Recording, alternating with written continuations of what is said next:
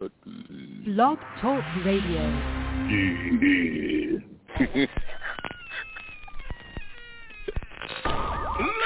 and gentlemen, boys and ghouls, step right up. Behind this curtain lies a ghastly concoction of delight, horror, fantasy, and terror. Your every wish is our command. Your every whimsical desire brought to life. But I'm warning you, there's always a price.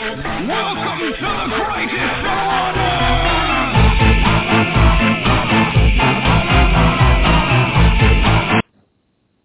And howdy, folks.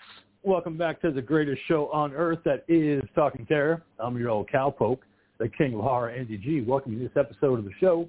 We're going to be talking about the Mad Monkeys film pick of the week from 2015, Bone Tomahawk, all directed by S. Craig Zahler.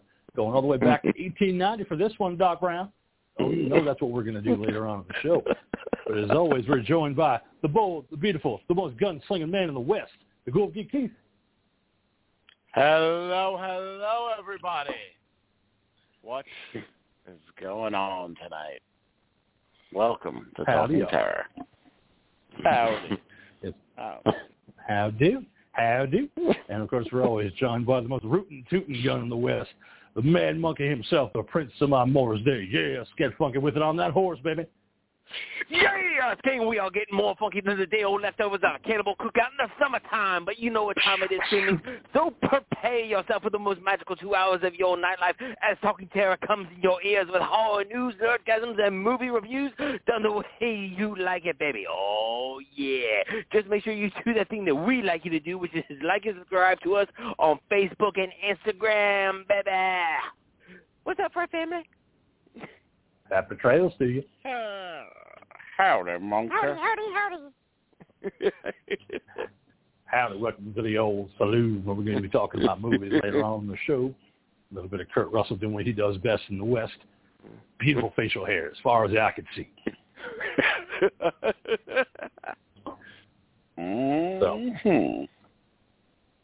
And, of course, we're joined by the very astute, very cool.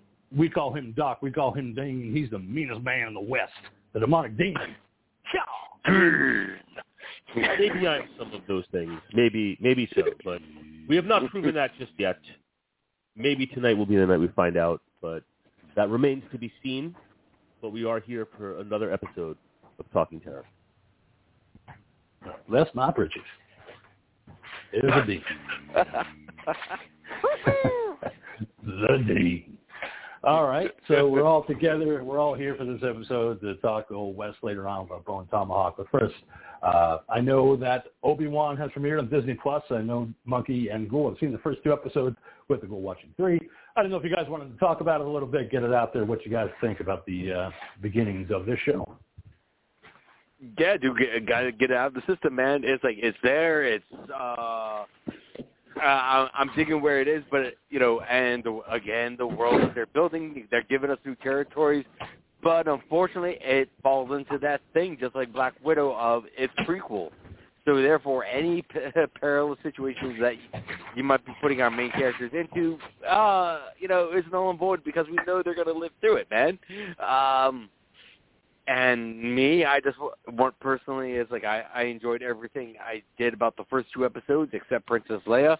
I wanted to take that little bitch and throw her right off a roof because she was just annoying. Do they have roofs in the future? Yes, they do. Actually, this is a long time ago. It's not in the future. It's a long time ago. So they had roofs, and it's just there were lots of things about her. Annoying as shit. No one can seem to catch her, even though she's never running at full speed. And when you do catch her, she just won't shut the fuck up. But, cool. What did you think of the first 2 episodes? Listen, man, you know what? I do normally, you know me, I have my issues with prequels, typically. I don't consider this, though, so much of a prequel as it is simply filling in a gap. True. We have a huge stretch of time between Revenge of the Sith and Episode 4. what we know as Star Wars. I know people want to call it A New Hope and all that. It's forever just going to be fucking Star Wars to me, because when I first watched that fucking movie, it was called Star Wars. It wasn't called A New Hope. It was called Star Wars. So anyway. Help me, Obi-Wan. You're my only hope.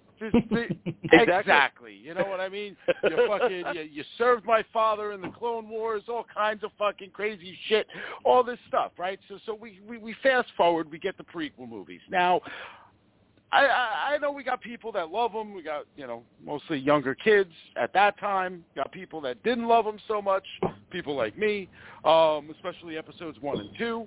Episode 3, I think, is a good movie. I enjoy it, and it's got the best lightsaber battle of any of the Star Wars films, including the new trilogy.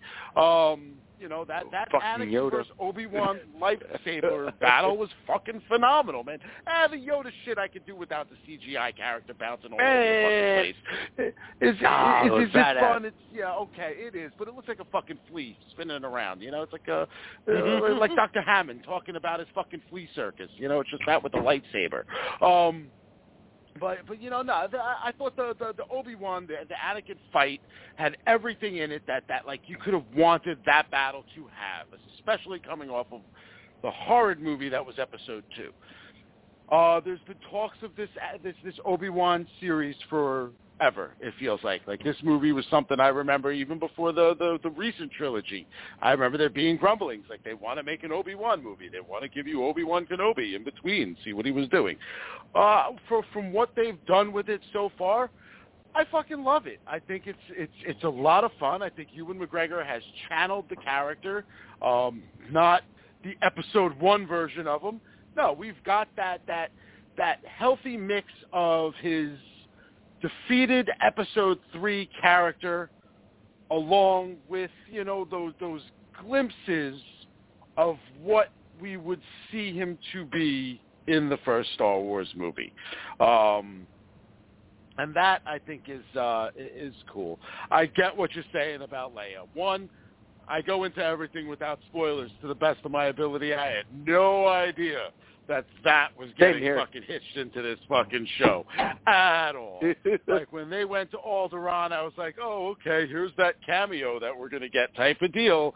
No, man, like, look, the kid's supposed to be 10. She looks like she's 6, and she's fucking irritating. So it's like, just take the kid. Can she act for a kid? Yeah, you know what? She can. I'll give her that. But it doesn't make her any less irritating. How she's acting is an annoyance. But again, everything else has been fun. The third episode, without spoilers, you're going to get to see some cool shit. Cool. So at the end of the second episode, there was just a little bit of a hint, and I know that Mr. Hayden Christensen has returned for this series, and he is hoping to, his exact words were something along the line of, like, I'm hoping to redeem myself for how people saw me in those other movies. So, oh wow, talking about really? Fucking sand and fucking all kinds of fucking romantic shit, and his cocky ass look on his face as he's serving the fucking apple. He should have smashed it in her face, man. That would have been great. Like, here, eat this, bitch. But that's what I would do. Well, if I had the Force, I would just vibrate women's clits, like wherever the hell I went. I'd just be like, oh yes.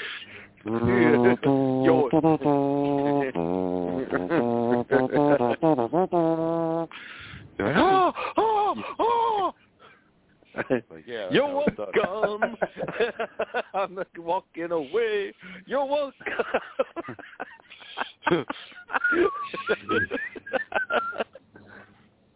So, but yes, you know what?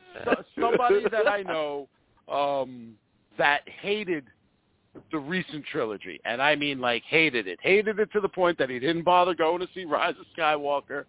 Hated it to the point that it really eliminated any love he had for the Star Wars films. What's that? How can someone hate a trilogy if they haven't seen the whole trilogy? Yes, believe me. This is somebody that is very passionate about things that he likes. Jeez. He's a huge Star Wars fan, but stemming from the prequel trilogy. because he's not old enough to have been in our generation for the original trilogy.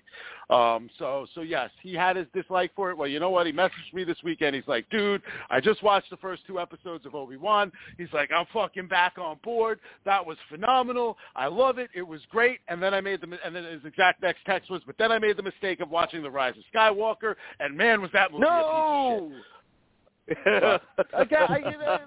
It's weird, man. I know people. Did that movie have flaws? Yes, it did. I don't get the hate for this the recent trilogy. I remember when the first one came out, everybody was like, "Ooh, Star Wars is fucking back, baby! It's the best thing ever!" And I mean, literally, the reviews even told you that The Force Awakens was beat for beat the first Star Wars movie all over again, just with new characters. The Dean, I remember calling me right after he saw it, and he was like, the movie was really good. He goes, it played to all the same exact pace that the first Star Wars movie did. You can probably play the movies side by side and see everything hit in the exact same fucking order. And you know what? That did. It worked. But, they did need to do something different. And when they gave you different in The Last Jedi, everybody was like, oh, I didn't like it. So then they kind of backtracked a little bit and went more towards what they did with the other one, with the third movie, and then everybody was like, oh, do something different. What the fuck do you want, people? They want lightsaber dildos. That's what they want. Yeah. But yeah, that is our quick talk about Obi-Wan there. Yeah, thank you, Ghoul. All right. Does anyone else have anything they would like to bring up before the Dean goes I into do, Oregon? and I just want to say when talking about Obi-Wan series, I don't know if this was widespread knowledge before I just saw this note as I was logging on for tonight's episode of Talking Terror, but it is confirmed that James Earl Jones is going to voice Darth Vader in the Disney Plus Obi-Wan series.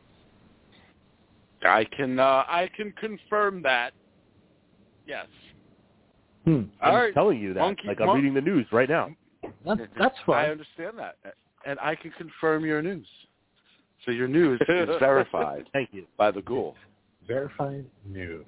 So, Dean, only have you truth watched here. Okay. Yes, that's true. So, Dean, have you watched the truth. first 7 episodes of Stranger Things yet? Because I wanted to talk a little bit about that. King of Horror, I have not watched the first 7 episodes of Stranger Things. There we go. But what I can tell you is I have watched the first 2 episodes of Stranger Things, and will be continuing. I will be continuing the journey upon the conclusion of tonight's episode of Talking Terror. So I have seen the first 2 episodes, and there are 2 awesome references that I picked up upon. One was a visual cue, and one was a musical cue, and I'm wondering if anybody else that might have seen these first 2 episodes cares to take a guess at what it is that I might be talking about. Are you talking about Nightmare on Elm Street? I'm not talking about Nightmare on Elm Street. Because I caught 2 of those. I'm not talking about Nightmare on Elm Street. Okay, cool. Yeah, the Diva called some nightmare references, too. Yeah, I saw, everything I've seen all 7. It's a lot of Hellraiser and Nightmare stuff in there. So that is what I've been seeing. So this is what I was referencing. My musical catch in the, I don't recall, it was, it's one of the first 2 episodes because I've only seen the first 2, but the first one, the musical cue. Wait, what episode did you say? I've only seen the first 2. 3 and 4. Oh, okay. The only 3 and 4. No. First 2. Monkey, shut the fuck up. It's the first 2. 6 and 5? The musical cue is when they were trying to round up a player for their game, for Hellfire Club. The music that was playing was the same exact music during the mall sequence. Historical figures are on the loose in Bill and Ted's Excellent Adventure. When Joan of Arc is leading the exercise class and Genghis Khan. Beethoven's on the organ, and Beethoven's on the organ and shit. It was the same music from Bill and Ted's Excellent Adventure, and then my favorite cue, and you have to be a super nerd to have picked up on this one because there was not any truly identifying marks except for the word vanity, but when they were leaning against the wall inside the video store, they were leaning on a Last Dragon poster. The Last Dragon, bro. I totally caught that Yep, shit. they were. I was like, yo, that was fucking awesome. Yeah. It's like, So he's those got were the my glow, two. Those were yeah. So those were my two big catches. The Bill and Ted's Excellent Adventure music and The Last Dragon. So again, I'm only 2 episodes in. I am looking forward to picking up, and I legitimately will be hitting play on Netflix as soon as Talking Terror is finished this evening. So that's very cool. And I'm not going to spoil anything further, but I want to say in that video store, as well as The Last Dragon, there is a Freddy Krueger standee in the front. When they first walk in, you see there's a Freddy Krueger standee standing up. I can't figure out which one it's for. I think it's for Dream Child. But, yeah, the Ghoul watched all 7. I watched all 7. Loved it. Can't wait for you to watch it, Dean. But wait. The year is what? It's 86, 87, correct? 86, 87, yeah. So that would be Dream Child territory. That would be no. Dream Child was 89. Keep talking. It came out the same year as supposed to be Dream Chase Master. Manhattan. So this should be either Dream Warriors or Dream Master. Yeah, probably around. Yeah, I would say more Dream Master than Dream Warriors, but you could be right about that. I have to look at the years that they came out because, like you said, it's 85, 86. So, yeah, it will probably be Dream Warriors. Yeah, I was going to say, Dream Warriors was 86. No, Dream Warriors was 87. So that might even be Nightmare on Elm Street 2, bro. Oh, wow. And you'd have to part see 2 reference, Andy.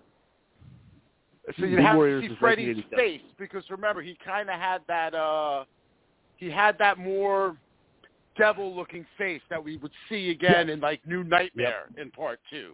Mm-hmm. So yeah, okay, I'm going to want to go back and take a look. Who are you talking about? Are you talking about Vecna? No. Talking about the makeup that they use in Robert Englund in part 2. Where they give more of like a demonic look in part 2. Where it's more like witchy, demonic, because it takes over Jesse's body. But so, yeah, no spoilers, no nothing like that. We'll wait until Dean sees all 7. But Eddie Munson, you've seen the first 2 episodes. He's got the brain. But being that he does appear in these early episodes, did anybody think that Vecna, that his appearance had some resemblances to Swamp Thing from the Swamp Thing movie? Yeah, very much Swamp Thing. I could see that. And Hellraiser. So, yeah, that's the 2 I got. And Hellraiser. So, yeah. All right. Yeah, shit, I don't want to say anything because I can't remember where you would be yet, what you've seen. I got a question. Has he Doc Octopus for you yet? Yeah, he was Doc Octopus. I don't remember if it was after the first or second kill, but yeah, he was all out of his back. Yeah. Okay, so that really reminded me of Hellraiser 2 when the Doctor gets like transformed. Mm-hmm. Like that whole sequence. Like that's the first thing that like popped into my head. I was like, oh man, wow, they really went there with that one. But again, just without as spoiler free as it can go, this has easily been my favorite season so far since the first one. Oh yeah. So it's this is a lot of fun. So enjoy it, Dean. Yeah.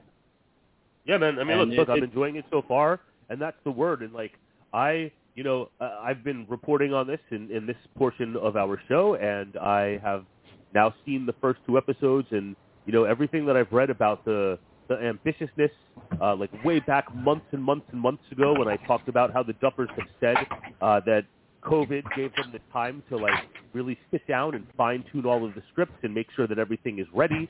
Like it's all, you can see it all, you can feel it all.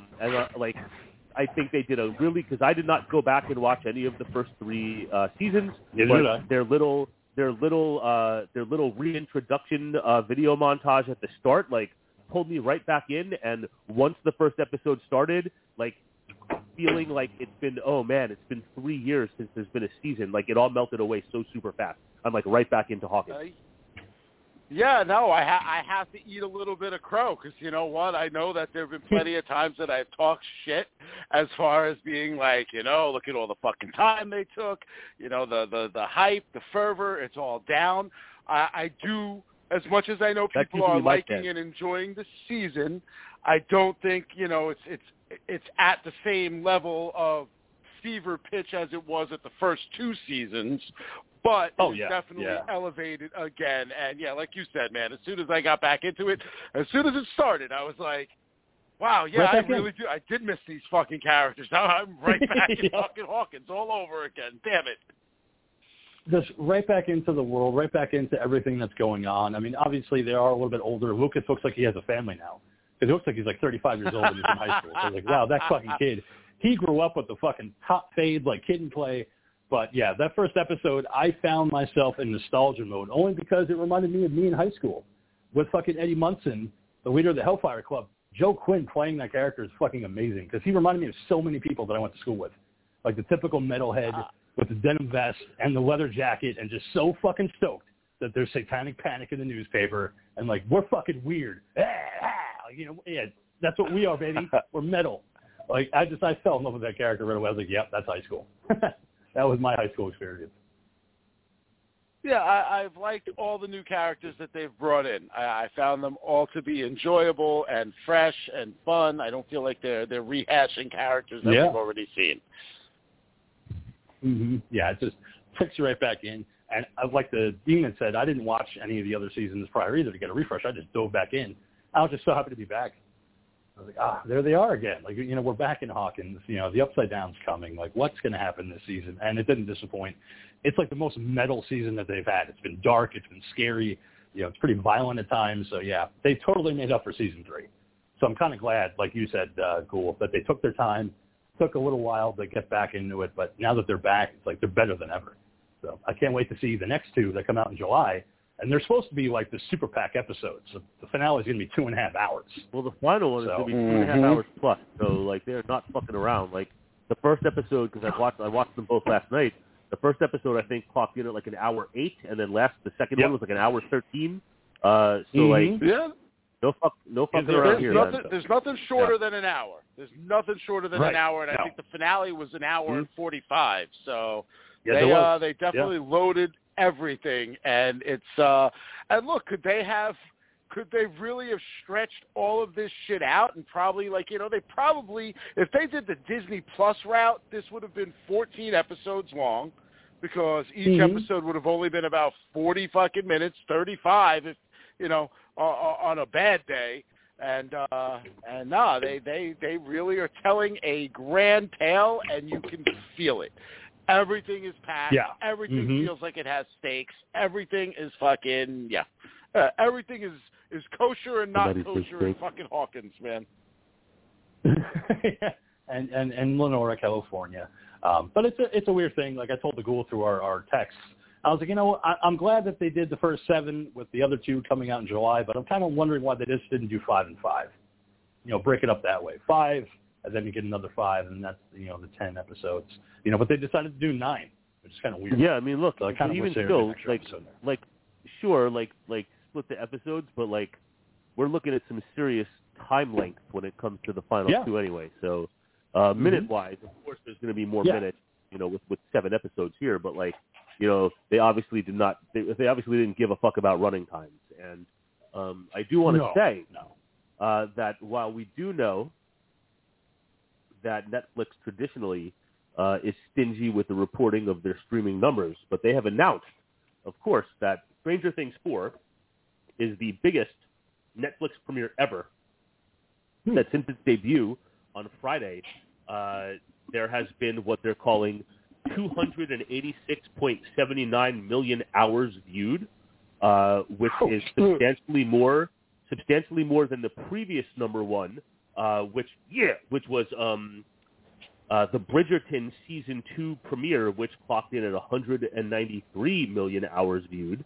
Not only that, Stranger Things 4 is number 1 in 83 different countries. It's also in the top 10 in all 93 countries that have Netflix. And not only that, all 3 of the previous seasons, obviously, have seen a humongous boost in numbers, hours viewed into the millions.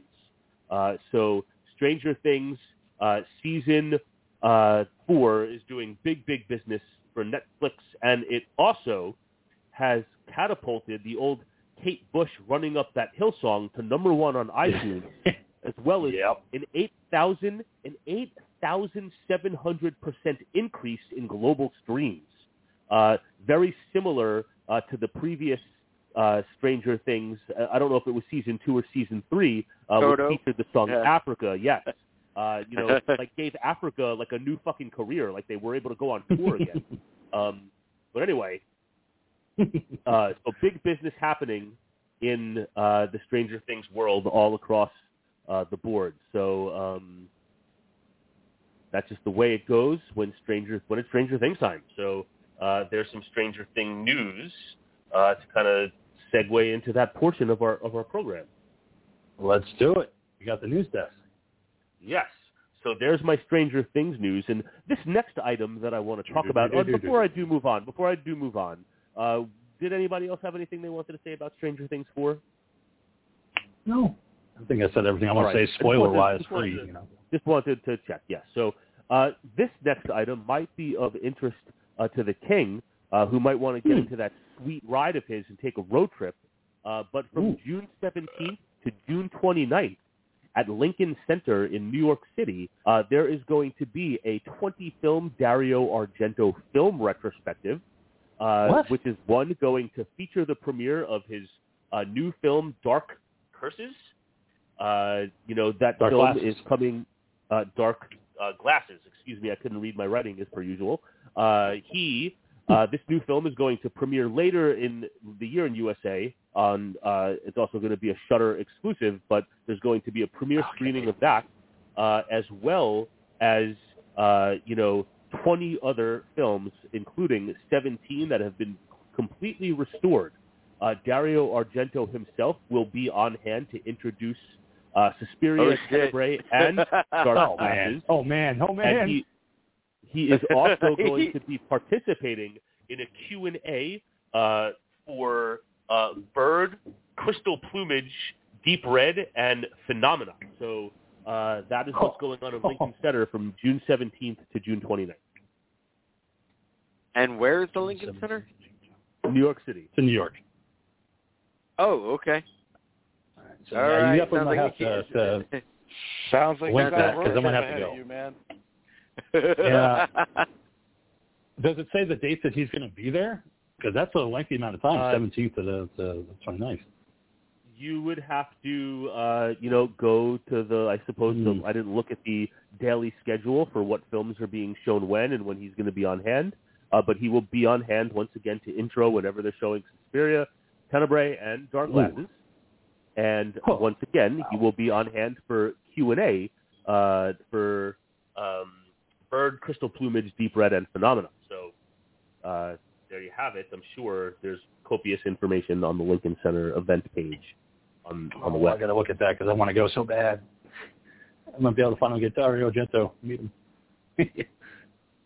Oh, so cool. Thank you for that. Yeah, I'm definitely interested in that. So I'm going to check that out. Yeah, I might take a road trip. So that is why I shared that piece of info, because I thought it would be good for you. What also might be good for you, because you're one of the few people out there still collecting tangible media, and I know you're a fan of the Child's Play series, but the fine folks over at Scream Factory have announced that this summer, August 16th, the first 3 Child's Play films are coming to 4K ultra-high definition. They're going to be available individually as well as in different levels of bundle with different slipcases, different posters, and other memorabilia. So they're on pre-order right now.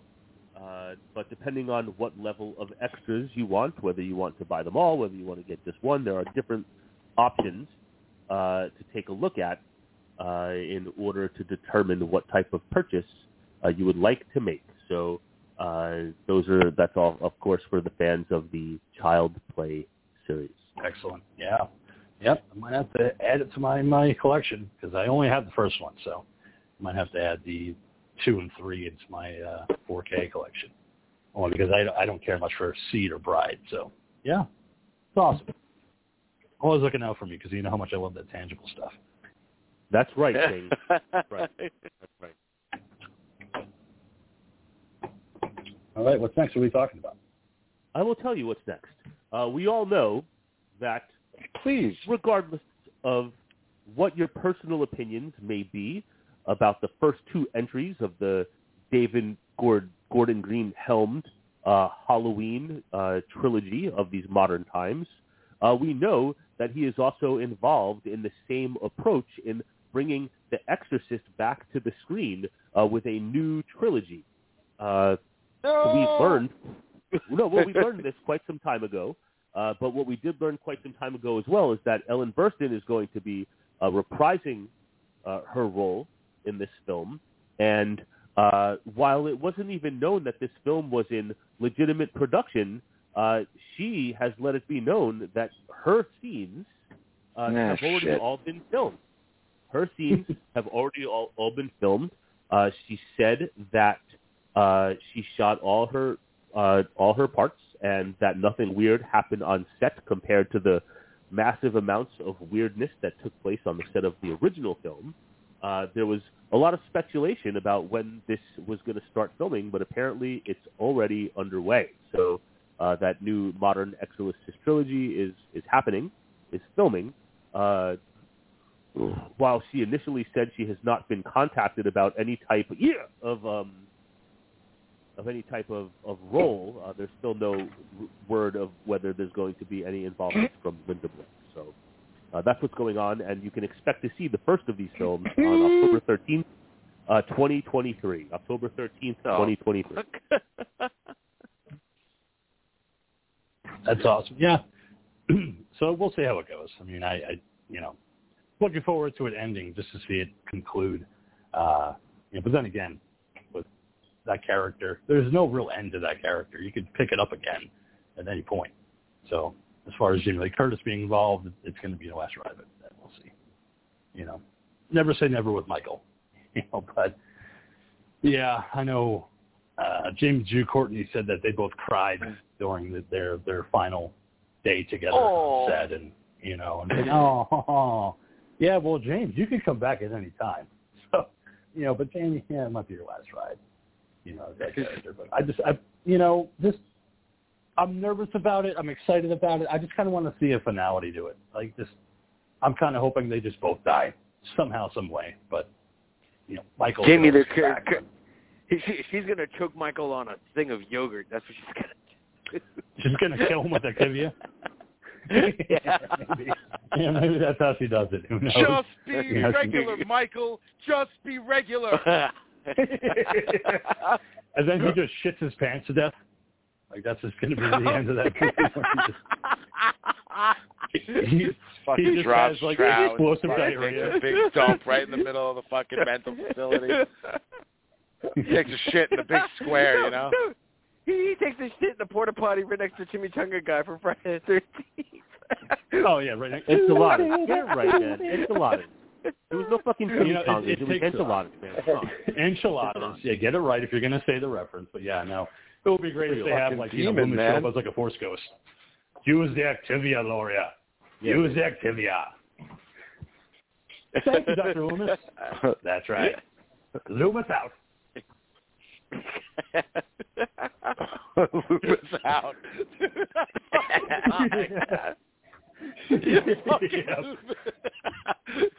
Like, Loomis out.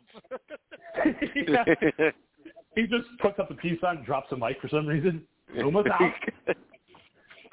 Thank you, Dr. Loomis. I'm going to kill him with Activia. So that would be the best fucking ending, and we'll see how it happens in October. But all right, what's next, Dean? What do you got? I will tell you that to celebrate the upcoming fourth season of the Creepshow series, this September there is going to be. They have the third season already? Yeah. Come and gone. I haven't seen the third season yet. I'm behind. I haven't even finished the second season. I have to go back I'm all caught up. I have to check my stuff watching. I might not have finished. I'm pretty sure I finished the second season, but I definitely didn't watch the third season yet. But anyway, in the Creepshow universe, the fourth season is on the way. but they're also, this Halloween season, coming September 21st of this year, there is going to be a 5-issue Creepshow comic book anthology. Each issue is going to feature different creative teams from the world of comics, film, television, and beyond. And in a small way, kind of coming full circle, as the Creepshow film was based on comic books from the 1950s and the 1960s. So for those of you that are comic fans out there, Creepshow continues to spread its wings as they push out into different formats. I don't know for sure that I would be interested in getting the Creepshow comic books, but as I've talked about on the show, there has been 2 different young adult fiction novels with 2 stories each under the Creepshow banner in partnership with Scholastic that I have both top editions of. So Creepshow continues to look for different inroads to get the Creepshow word out, and comic books are coming this Halloween season. So if that's your thing, keep your eyes open in late September. Awesome. Very cool. Keep an eye out for it. All right, so what's next, Ian? What are we talking about? I will tell you what we're talking about. And I will say, just in case you're like, man, I feel like I heard about that a while ago, some of the things I'm talking about tonight are not just from the previous week. They go back a week before then, because I was no one told me that last week's episode wasn't going to be featuring any news portion. So I still have some of the items that I was looking forward to talking about during last week's special episode ready for us to do. Which was a lot of fun. Thank you, Joe Six. No, that was great. It was great. Thank you, Joe. That was a wonderful interview. Thank you for coming on and taking the time with us. But what I first want to say is that out of nowhere, apparently... I'm sure it came out of somewhere.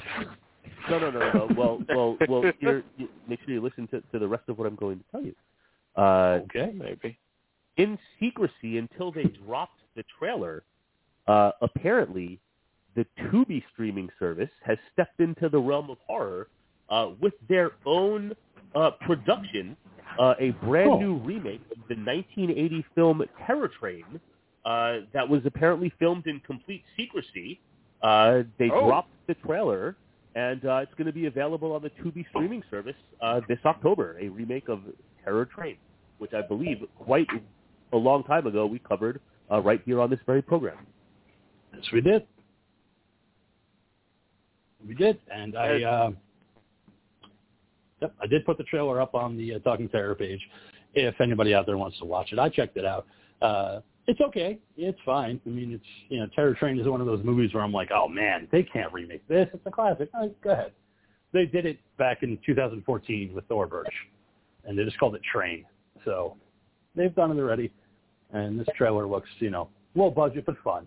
So we'll but even still, like more to the story is that, while Tubi has been a very fine ad-supported free streaming service that has a decent enough horror selection, but as well as some other things that I particularly like. I was just surprised to see them enter this arena, especially being that the first that we're hearing about it is upon the announcement of the trailer and its release. So that's all. That's why I included that in this portion of the program. Oh, it's very cool. I was like, Tubi, look at you guys, sneaky in Tubi, Right. All of a sudden, out of nowhere, they're like, we're going to make a new like Shudder. Like, I have some titles in my list. I have some Shudder titles saved in my list for Shudder things that haven't even come out yet. That are not even. I think the furthest one away doesn't come out until August. So they're always very forthcoming about what they're. No, not cocaine. But what I mean is that I was like, holy shit! Look at Tubi getting in on this action here. That's all. So that's what I wanted to say about that. Yeah, Cocaine Bear. Can't wait for that. But yeah, rest in peace, Ray Liotta, by the way. Passed away last week. Watch you have to leave us, Ray. For real. Oh, so tough. Yep. I had to watch Unlawful Entry last week to cover that. Great film, man. Great film. It's so good. I saw that film in the movie theater, and nice. As I've talked about several times on this program, whenever this kind of little genre slice has been a thing. Back in that time period, kind of the mid to late 80s into the early 90s, 92, 93-ish, there was a whole genre of suspense thrillers that were legit crafted with an adult audience in mind. And it's just like, those kind of films don't really get made with the same regularity. And not every one of them was great, but like, ones that pop into my head, I think was Jeff Bridges and Glenn Close that was called Jagged Edge. That's a good another one with Andy Garcia, and I think, if I remember correctly, Alec Baldwin. Alec Baldwin called Internal Affairs. Rebecca De Mornay in The Hand That Rocks the Cradle, which was leaning a little more towards horror, but like Unlawful Entry. Like, but what I'm saying is that those kinds of adult suspense thrillers just don't come out, and Unlawful Entry, when I think about that time period, is one that certainly stands out big time in my mind. Well, here's the problem. It's not that they don't come out. Yeah. They do still come out. Mm-hmm. They come out. There's a lot of them that come out, actually. The problem is that they come out like made for straight to fucking cable. They're on Lifetime. They're on, all these other Oprah networks and shit like that. I'm not talking about Lifetime. I'm talking about bigger budget films with top Hollywood talent. Mm-hmm. Well, that I get. That's kind of more what I mean. Like Tequila Sunrise, stuff like that, man. Yeah, definitely. Like, I remember Internal Affairs was definitely big in its time. I remember that being like, one of those first. It was Andy, not Alec Baldwin. It was Andy Garcia and Richard Gere, that one is a fucking tight thriller, man. That is a tight fucking cop. And I was a kid at the time, and that was like one of those first movies that started to like pique my interest into more adult-themed style films. Like I remember that movie coming out. I remember seeing the trailer. I remember being like, wow, that looks really cool. I couldn't wait for Frank to either get it on bootleg or for it to come into the video store. That's how I eventually did get to see it. And so, like, you brought up Tequila Sunrise, but that's right in the wheelhouse of the time period that I'm talking about. I just looked it up. That's 1988, like, that's right then and there. I know. So, anyway. And then there's Eye for an Eye, Kiefer Sutherland, Sally Field, Ed Harris. Yeah. I put that was there. More, I think, that was like 19, I'm going to guess like 95. That was like 1990? A little later than 93. I'm going to guess 94, 95. Was it? I remember seeing that in the theater. That's what we're right now. 1986. 1996. It was Eye for an Eye. Eye for an 96. Eye. Okay, so that makes sense. Yeah, that does. But and it's like I always tell the monkey, if you see a movie that's a thriller and Kurt Russell has eyeglasses on, he's going to be the victim. He's going to be the victim that turns into the hero, because he's going to take off those eyeglasses at some point and be a badass. Breakdown, like in Breakdown. Breakdown, where he has the eyeglasses on. Walt he's Disney tried to tell us. He tried to tell us that Kurt Russell was the future of film or something. Either that or he's the fucking, Damien, fucking the Antichrist or whatever it was. All I know is it the fucking Hollywood legend that Kurt Russell are the last words that fucking Walt Disney ever spoke? Yeah, it probably is. And we'll see him in Bo and Tomahawk later tonight. But yeah, with Unlawful Entry, he's got the eyeglasses on. He's like, I don't know nothing about technology. And Ray Liotta shows up as the cop. He's like, yeah, let me see your wife fuck you for a second. That'd be cool. He's like, I don't know, mister. It's such a weird, fucked up movie that I love, Unlawful Entry. I saw it for the first time my parents when it was on TV, and they're like, oh, Ray Liotta. And I was like, cool, let's do it. Kurt Russell was like, oh, no, I'm going to walk away. I'll watch it in the other room. I'm good. Like, I don't want to watch this anymore with you guys, but no, one of those weird things. I'm feeling really uncomfortable. Yeah, well, I mean, I'm the guy that watched Last House on the Left with my dad when I was like 12, so I don't really have a lot of regrets about a lot of things. Andy, why are you taking the tissues to your bedroom again? Well, you keep taking breaks from this movie. I don't get why. I need to. I'm very sick. I have a cold. I'm going to have to go blow my nose for about 5 to 6 minutes. All right, Dean, what's next? What are we talking about? Apparently, there's a new Daredevil series in the works over at Disney Plus. Yes. It's not confirmed that Charlie Cox is in the role, but the rumor mill says that it's a safe bet to see Charlie Cox returning to Daredevil. Keeping in mind the Netflix series was canceled around 5 years ago, but apparently, Daredevil will once again fight crime and keep us all safe from harm. Charlie Has Cox it been 5 was in years? No Way Home. Yeah, but he was in No Way Home. Yes, So he was. we saw him there. He's definitely still Daredevil. It's not like we only saw the lawyer that was Matt Murdock. We watched him catch a brick. I think that they would be not bright to not bring him back and to not, at least work within some frame of him staying as Daredevil. He was really good in the series. I hope they can fantastic. I hope they can keep to the same adult style theme that the Netflix series had. I don't want to see Charlie Cox in a kidified Daredevil series. Mm-hmm. If you're going to give it to us with balls. Big balls. Big balls. Gigantic balls. Oh, well, they just, I would hate to see it get kind of like the G-rated version of Daredevil.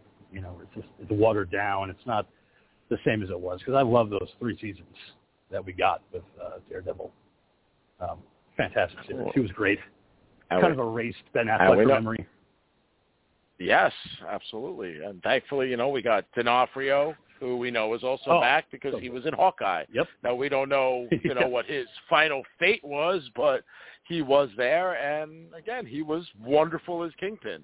So, they've got a lot that they can play with here, and a lot that they can keep, and still plenty to work with. So, let's do it. Mm-hmm. I am all in for it. Yeah, me too. I'm ready for it. Bring back Daredevil with Charlie Cox. All right, Dean, what's next? What are we talking about? I'm going to tell you what we're talking about, King, and here's some stuff that I'm pretty excited about. The fine folks over at Fathom Events have decided that for 2 days only on June 19th and June 22nd, they're going to be bringing The Thing back to the big screen to celebrate its 40th anniversary. So if you're a fan of John Carpenter's The Thing, starring none other than Kurt Russell, he's coming back in this episode. The opportunity to see this classic film on the big screen will take place in just a few short weeks. Once again, that's 2 nights only, June 19th and June 22nd. But here's the chance to see this classic film on the big screen, which would probably be pretty awesome to do so. That's what I'm considering checking it out. And Fathom Events always have some pretty cool stuff, and I'll have you all know that I almost missed the show tonight because of a special one-night-only Fathom Events screening this evening, but I decided to come on here to Talking Terror anyway, and that is one of my absolute all-time childhood favorite classics, Smokey and the Bandit. No, I've seen that. I saw that in the summer, man. I know. I that again. But and that was a Fathom event. But Smokey and the Bandit, the original with Burt Reynolds and Jackie Gleason, is being shown this evening. It's actually airing. It starts in 12 minutes, 7 o'clock, California time. So, I'm sad to not see that on the big screen. But I actually just saw it on TV a couple weeks ago, so I'm fine. But also, not until September.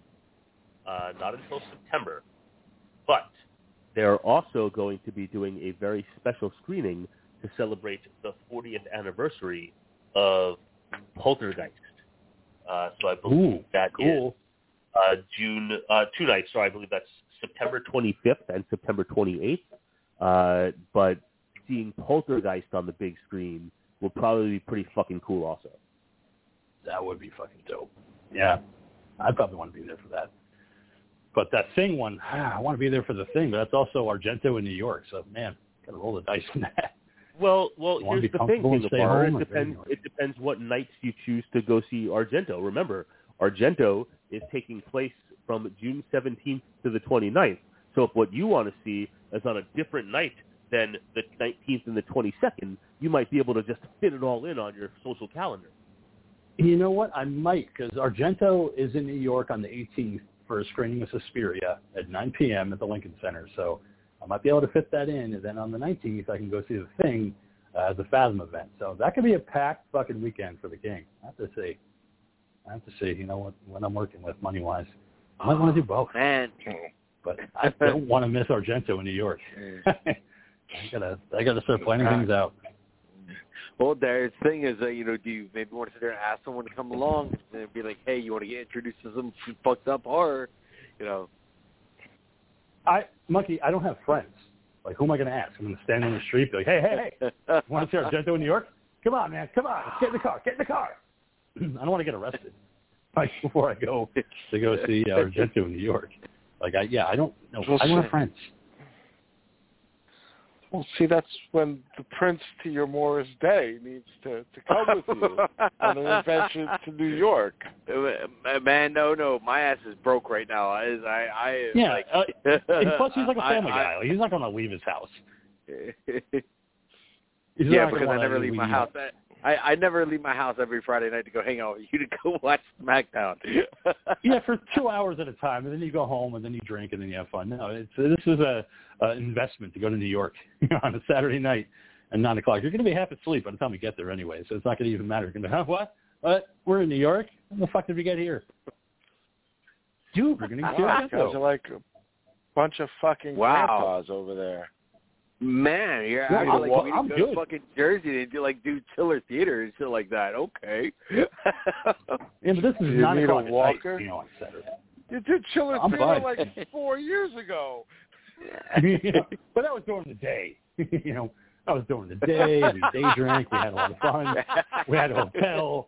That was, the sun was still out. Once the sun goes down, the monkey's like, yeah, I'm good, man. Like, I'll just sit back and watch TV. There's a race on. I mean, I can't go. Like, you're asking a lot of me, man.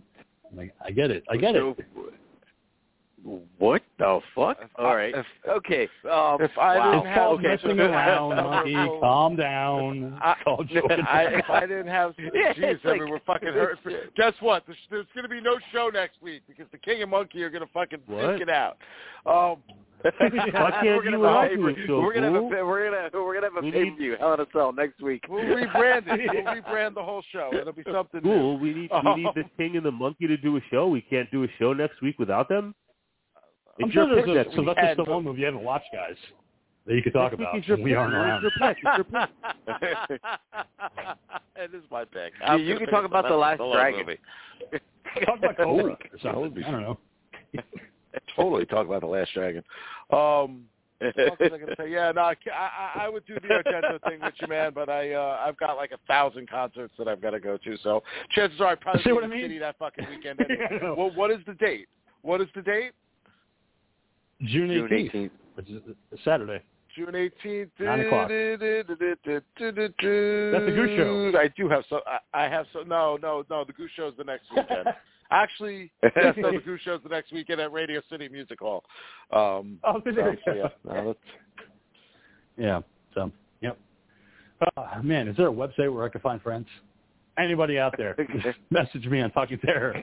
Here's where you can find some friends. You can always go to Grindr. I go to Grindr for Sunday nights. That's how I spend my Sunday nights on Grindr. I find another bear, and then we go bare-chested, and we cuddle for a little while. Then they go home, and I'm like, yeah, call you next week. I'm like, yeah, no, I'm good. Got to go back to my family. I'm like, damn, what do they always have to have families? Big boy looking for buddies, Yeah, I get a lot of responses. Ever since I grew my beard out, all of a sudden everybody's like, hey, sailor. Hey, how are you, sir? I'm good. Just don't tell my family. Yeah, if I shaved my beard off, they'd be like, you in your Navy outfit. Maybe they wouldn't be contacting you so much. Hey, how I spend my Thursday nights is of no concern. Just because I march around in my Navy outfit and I just go, hey, sailor, you on Grindr, and I do live videos. Hey, I make some money off of that. How do you think I fund the show? That's how he pays his bit. Man, we're only asking $30 from you every. Yeah, but we're only asking $30 from you, King, every 3 months. How is you're not making much, brother? Hey, I did because I paid up until November, baby. That's how I did it. I had a great month. Don't knock the king. The king's like been paid off for like the last year, man. Yeah. Grindr live videos are where it's at, man. Got to get into it. No, I got to pay for radio. You all know that. Yeah. Hey, listen, it doesn't matter. It's like grow a beard. You'll be fine. Found that out the hard way. All right, Dean, what's next? What are we talking about? Can the monkey grow facial hair? Yeah, he can, but not very well. Oh, wow. You told me that. You told me that. You're like, yeah, I can't grow a beard like you can, King. And I'm like, goddamn right. No one can grow a beard like you, man. Only like 1970s G.I. Joe can grow a beard like you. All right, it's so thick and tight and all that kind of stuff. It's like like I just want to smack you because it just that's why I'm so fucking popular good. on Grindr because I got that kung fu grip. So the king, well, the reason why the king is popular on Grindr is because he's thick and tight. So there you go. That's right. People, look what you're missing out on. I keep it real, and I got that kung fu grip. That's what they're looking for. I'll be here at GI, bro. I guess you will. And then there I go. I got my talking to dues for like 6 months. All I have to do is 2 Fridays. 2 shows. And then the ghoul your pimp is just counting his money off to the side. That's right, baby. Work it. Yeah. Work that ass. Go into another goose show, baby. I can get money to get merch. Yes, Daddy. That's fucking Don't 3 say my name. T-shirts right there. I got to get stickers. Oh, really, man? You know motherfuckers charging like $50, $60 a shirt nowadays, man. It's fucking crazy out there. That's why I do it. I do it for the love of the game and for you. Oh, thanks, King. Another of my Grindr stories. Dean, what do we have next? What are we talking about? This is what we're talking about, King. Lionsgate, back in 2015, was looking to get in on some reboot action for their film Cube. To no avail. It never happened. But now, Lionsgate wants to reopen the conversation, and they are actively seeking pitches for ideas to reboot the Cube franchise. They're looking for a new, fresh take. So if you've been sitting at home hard at work on ideas for new Cube, you should take this time to reach out to Lionsgate because they just might want to hear your idea. Because they don't now want I to will. work. You fucking do it. We're busy. You fucking do it. If you want a Cube so bad, write us a script. I don't even care if it's good. Just make us a script. We'll do it. That's right. My script will just be 5 pages. Cube. Kill, kill, kill. Cube. We got it. We got a movie. Screenplay by the King of Horror. There I am, boys. There I am in the credits. Just be 5 pages. 3 guys get stuck in a room. They all die. Cube. Like, wow, this Cube reboot's fucking amazing. It was only like 10 minutes long. But it was so in-depth. Yeah, there was so much character for only 10 minutes.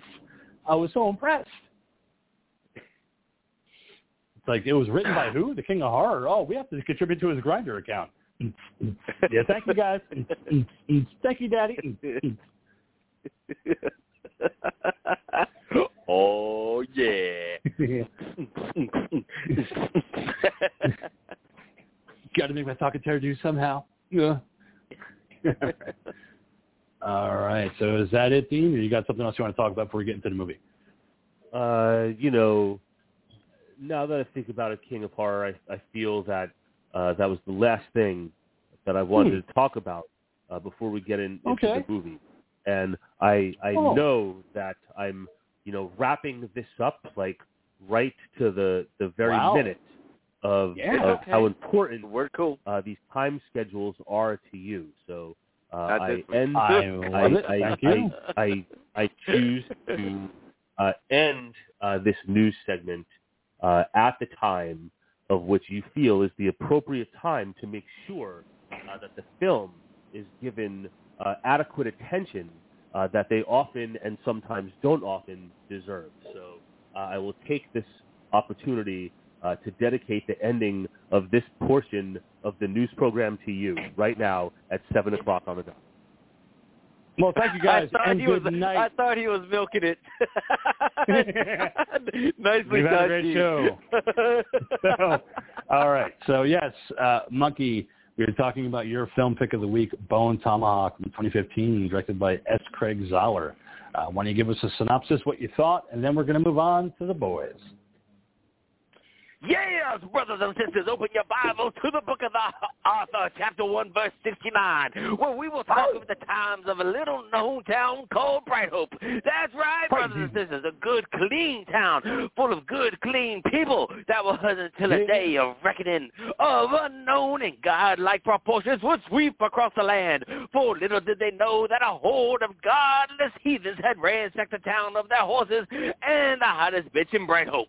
So with the help of the noble Sheriff Hunt, it was up to Arthur, a good, God-fearing, but boring as fuck man, to form a posse to rescue his fine-ass wife from the soulless cannibals of Bone Tomahawk.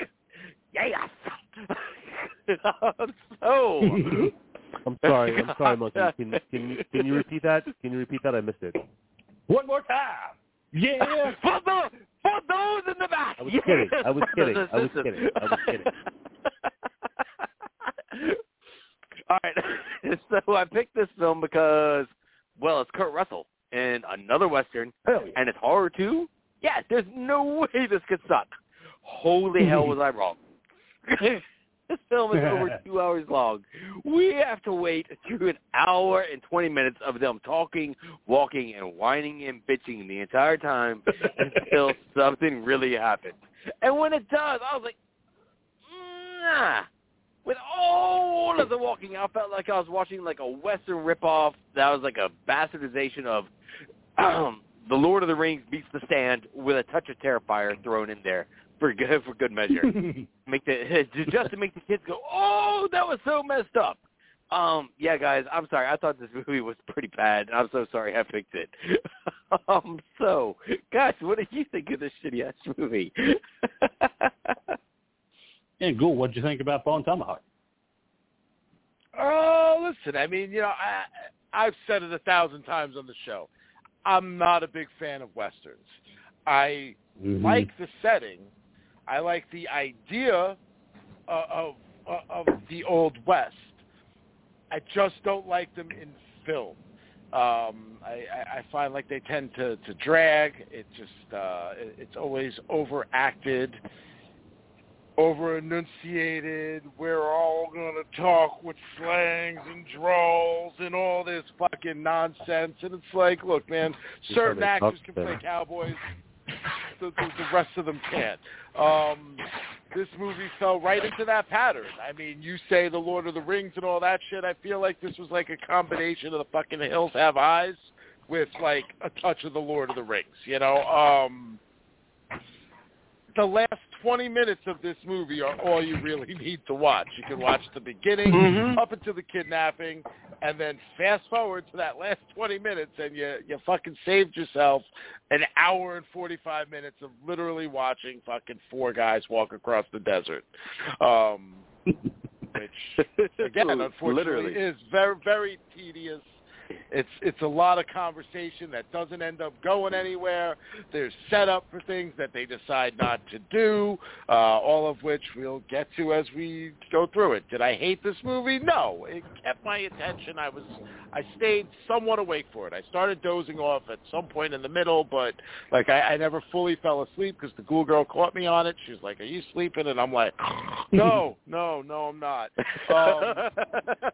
And then, but then I was able to maintain awakeness for the rest of the film. So but I did do it on Monday. So right, Monday was our day off, or Sunday? I did it Sunday. Yeah, Sunday instead. There you go. I did it. So, Dean, what do you think about Bone Tomahawk? I did Stranger Things all day Sunday, so I did the movie Monday. Sorry, my bad. There we go. So that's important. Okay, so Dean, what do you think about Bone Tomahawk?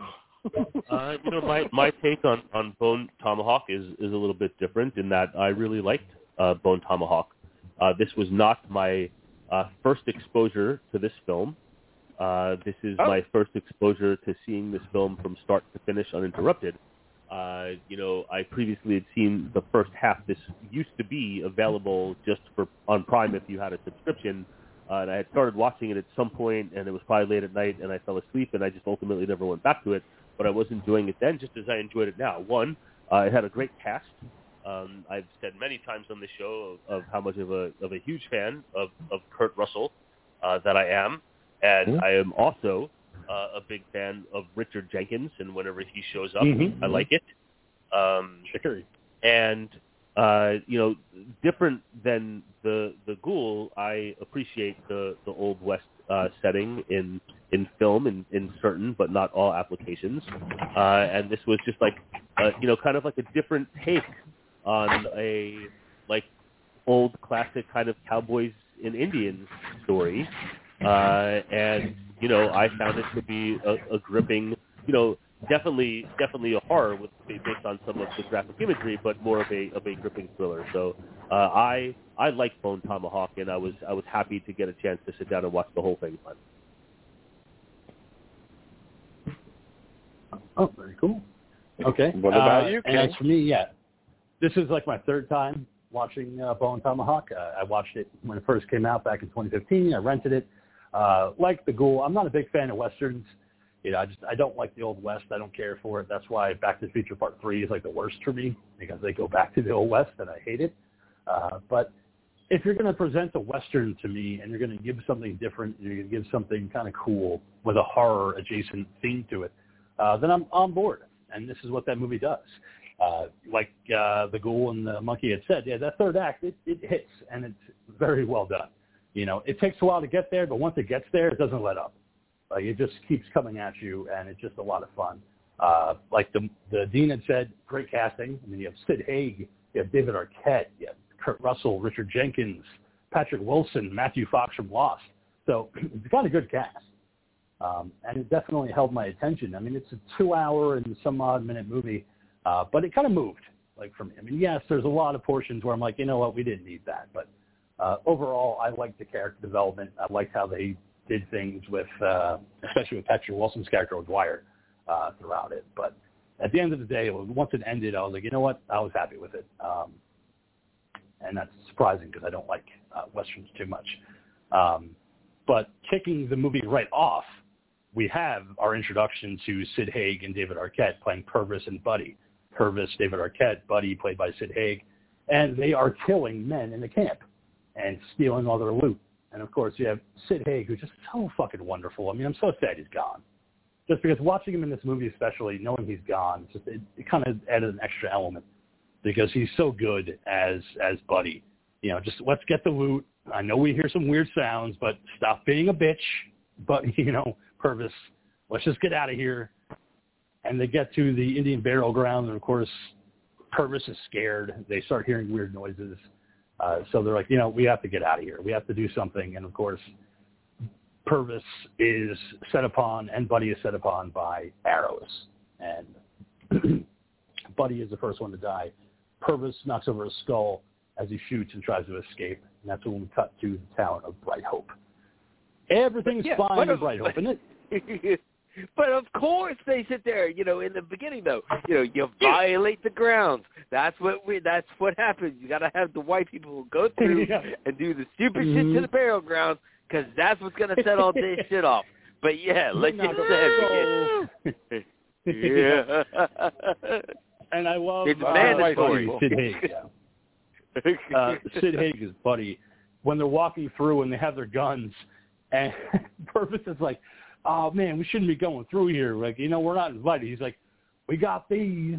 We're invited. They got their guns. And stop it with the womanly instincts, Purvis. And, Sid Haig is taken out pretty quickly, and I was like, it's kind of sad because I wanted to see more of him. But, again, like the monkey had said, we cut to the town of Bright Hope, and we get introduced to Arthur O'Dwyer, played by Patrick Wilson. He's a foreman, and his leg is broken, so he's stuck at home with his wife Samantha to look after him and tend to his leg. She's also the doctor's assistant. So that's important. Yeah. So he's like, man, I can't wait to just get out of this and, go back to my days as a foreman, and they count on me. And she's like, oh, stop it. It's fine. My thing is that the people in this movie are so clean and so perfectly coiffed. Like, it's 1890. Like, can they look a little dirty? Can they look a little sweaty? Like, they all look like they've perfectly showered. Their beards are perfectly trimmed. Like, there's not a speck of dirt on any of them. Like, come on. Like, it's a perfect 70 degrees, perfectly 70 degrees outside all the time. I know. But yet they're all perfectly coiffed and good looking and just, kept and everything like that. I was like, okay, so it's fine. We see that Purvis goes into Bright Hope at night, and he's burying the stolen loot. And he hears the same eerie sounds that he heard earlier.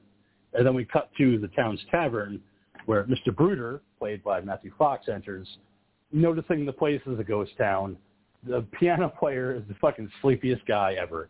And he's like, I don't care. Like, I know it says, like, a dime, but I don't feel like playing fucking music. And he's like, oh, come on, I'll give you extra to play. He's like, like, this town is so sleepy that even the piano player doesn't want to get up and play because there's nobody in the tavern anyway. Then we cut to the sheriff's. Yeah, it is. It's a dead town. It's not dead. It's a quiet, boring town. It's literally a town that is just at the very beginning of itself. It's a small. It's not even a town. It's a community, really. At this point, it's a small little community. You can only imagine there's only like 10 people living in this town, maybe 15 at best. We get introduced to Sheriff Hunt, played by Kurt Russell, who is cooking up some soup when he gets interrupted by Deputy Chicory, played by Richard Jenkins, running in saying that, listen, I could use some soup. I haven't eaten all day. And he's like, you know what? If you're going to be my deputy, you have to eat some food. You have to eat 3 meals a day. And he's like, oh, I'm sorry, Sheriff. And he's like 70 years old. What? I love the fact that Hunt expects him to be the deputy, but at the same time, I think it's okay. He tells him to blow on the soup, and he immediately eats it right away and spits it all over the floor. Like, sorry, I'm so sorry, Sheriff. But anyway, I saw, man, he looks suspicious. Okay. So, of course, Hunt's like, well, you know what? Let's go on and take a look at this man, and let's see what we can find out. Let's go over to the tavern and see if he's there. So we intercut that with Samantha and O'Dwyer banging. And, of course, O'Dwyer doesn't like to be on the bottom. He likes to be a top man. So once he gets on top, show you how a man does it. Yeah, that's the problem, man. Okay, you got a busted leg. Okay, and I know the ghoul has been there like I have with a busted leg. Oh yeah, King, you have too. And when those situations happen, and your lady is trying to be nice and get on top and looking as fine as she does and rocking it like she was doing, you don't sit there and be like, no, we have to do this the right way. Why? Because he's a good Christian man, so therefore they got to sit there and do it the Christian way. No, I don't know if that was it. I just figured he couldn't finish with her on top, man. It's very difficult. I have not very often been able to finish with somebody else on top myself. I prefer to either finish on top or be in doggy. Doggy I can understand, but yeah. On top, no, that happens real easy. It takes me a while. Yeah, it's like shit. You just get on there and then turn that shit around and turn that into a reverse cowboy. Hell yes. Yeah, reverse cowgirl. I hope it ain't cowboy. King, you and him, you can do whatever you want. It could be. Howdy, cowboy. No, listen, I'm not saying I don't enjoy it. Believe me, man, the cool girl rocks my fucking world with it. But at the same time, too, it's not the same sensation. And, I don't know, after 15 to fucking 20 minutes of that, it's, you got to kind of change it up, man. I'm not saying you don't got to change it up, but still, though, I took that, in retrospect later as we get into more shit, is just, he's just an uptight Christian guy. Yep. Yeah, and it's just, absolutely. He's just got to do it the Christian way. Man on top, boring as fuck. And of course, she goes fucking crazy for it. She's yeah. You know, I was like, okay, so we have that. She's like, proceed. She liked it. He hit a G-spot, dude. Patrick Wilson's Patrick. And again, it's like, it's cool. It's not necessary, but whatever. You know, we're going to go with it because we have to intercut that. But we have Hunt and Chicory arriving at the tavern. Dude, I love that Purvis fuck is at scene, the bar. That was like the best part of the movie. Yeah. I was was kind of weird like, because ready to go. it didn't really do anything. But so Hunt and Chicory arrive at the tavern. Purvis is at the bar having a drink, and Hunt questions him about what he's doing in Bright Hope. And, you know, you can call me buddy. He's like, I don't think I like you very much, buddy. And, of course, this is when he tries to get a quick escape, and Hunt shoots him in the leg, taking him down. Bruder, who's in the tavern, runs over to O'Dwyer and Samantha's home and tells him that a drifter's been shot in the leg by the sheriff, and since Dr. Taylor's drunk, Samantha's going to have to remove the bullet from Purvis's leg. So she gets her equipment. She's like, hey, honey, I'm going to go over to the tavern. I got to take a bullet out of somebody's leg. He's like, hey, have fun. I'll be here. Elevate that leg. You got it. So, of course, he's going to relax. Try not to suck any dick on the way to the tavern. 37? 37, I reckon.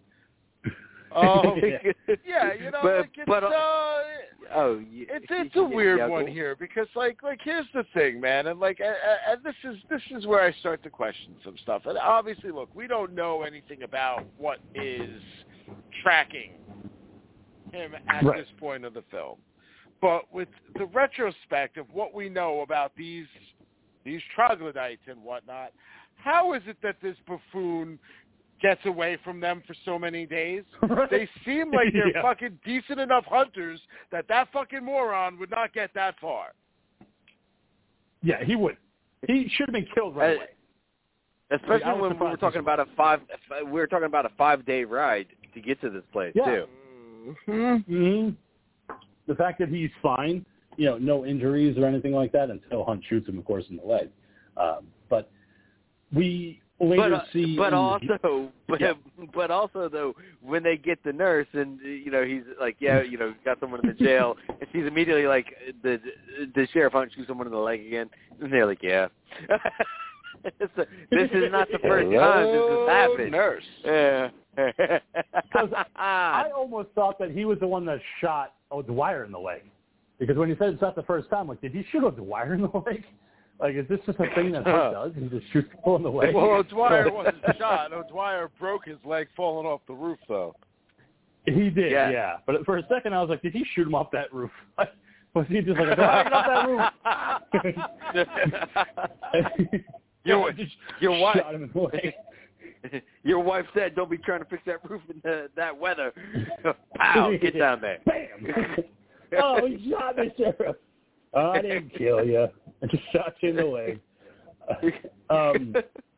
But we see Deputy Nick and Chicory playing chess as Bruder and Mrs. O'Dwyer arrive with all the medicine that needs to take care of Purvis. Nick decides he's going to stay behind with Samantha while this operation happens. So that way Chicory, Bruder, and Hunt get to go home and just, you know, spend the rest of their night until the morning where they can figure out what they're going to do.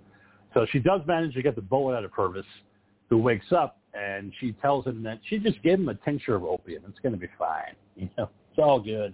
You know, these things happen. Oh, yeah. And meanwhile, across town, as night falls, we see Buford, a stable hand, walking through, and he's seeing some weird things happening in the stable with the cows and the cattle, and he immediately gets a bone tomahawk to the head and a throat slash. So he's dead. And Clarence, the bartender, is the one that discovers the body, and he's like, "Oh, Sheriff Hunt, there's terror in the town. Buford's dead." And he's like, all right. Did you go to the sheriff's station? Yeah, but it's empty. There's nobody there. It's empty. And he's like, all right. Relax, everybody. Okay. I'm just going to twist my mustache up because when my mustache is up, that means there's danger. And we're going to go check out what's going on. But also before that, apparently his, the sheriff's wife was sick, but then the sheriff made her feel better last night too. So apparently, it must have been a full moon or something because things were definitely going on in the town last night where people were definitely getting their action going on. Yep. And when the group reaches the tavern, not the tavern, the jail, it is empty. You know, O'Dwyer's wife is gone, Purvis is gone, Sam's gone. Like, everybody is missing, but there's an arrow in the wall. They left a clue. Yep. Hey, let's go get the professor and have him meet us down at the Learned Goat, you know, the tavern, and we're just going to go ahead and figure it out. And, of course, the professor is a Native American who's like, hey, yeah, this isn't, like, regular. This is an arrow from what you would call a troglodyte. You know, they're just savages. They have their own language, they're inbred, and they're extremely dangerous.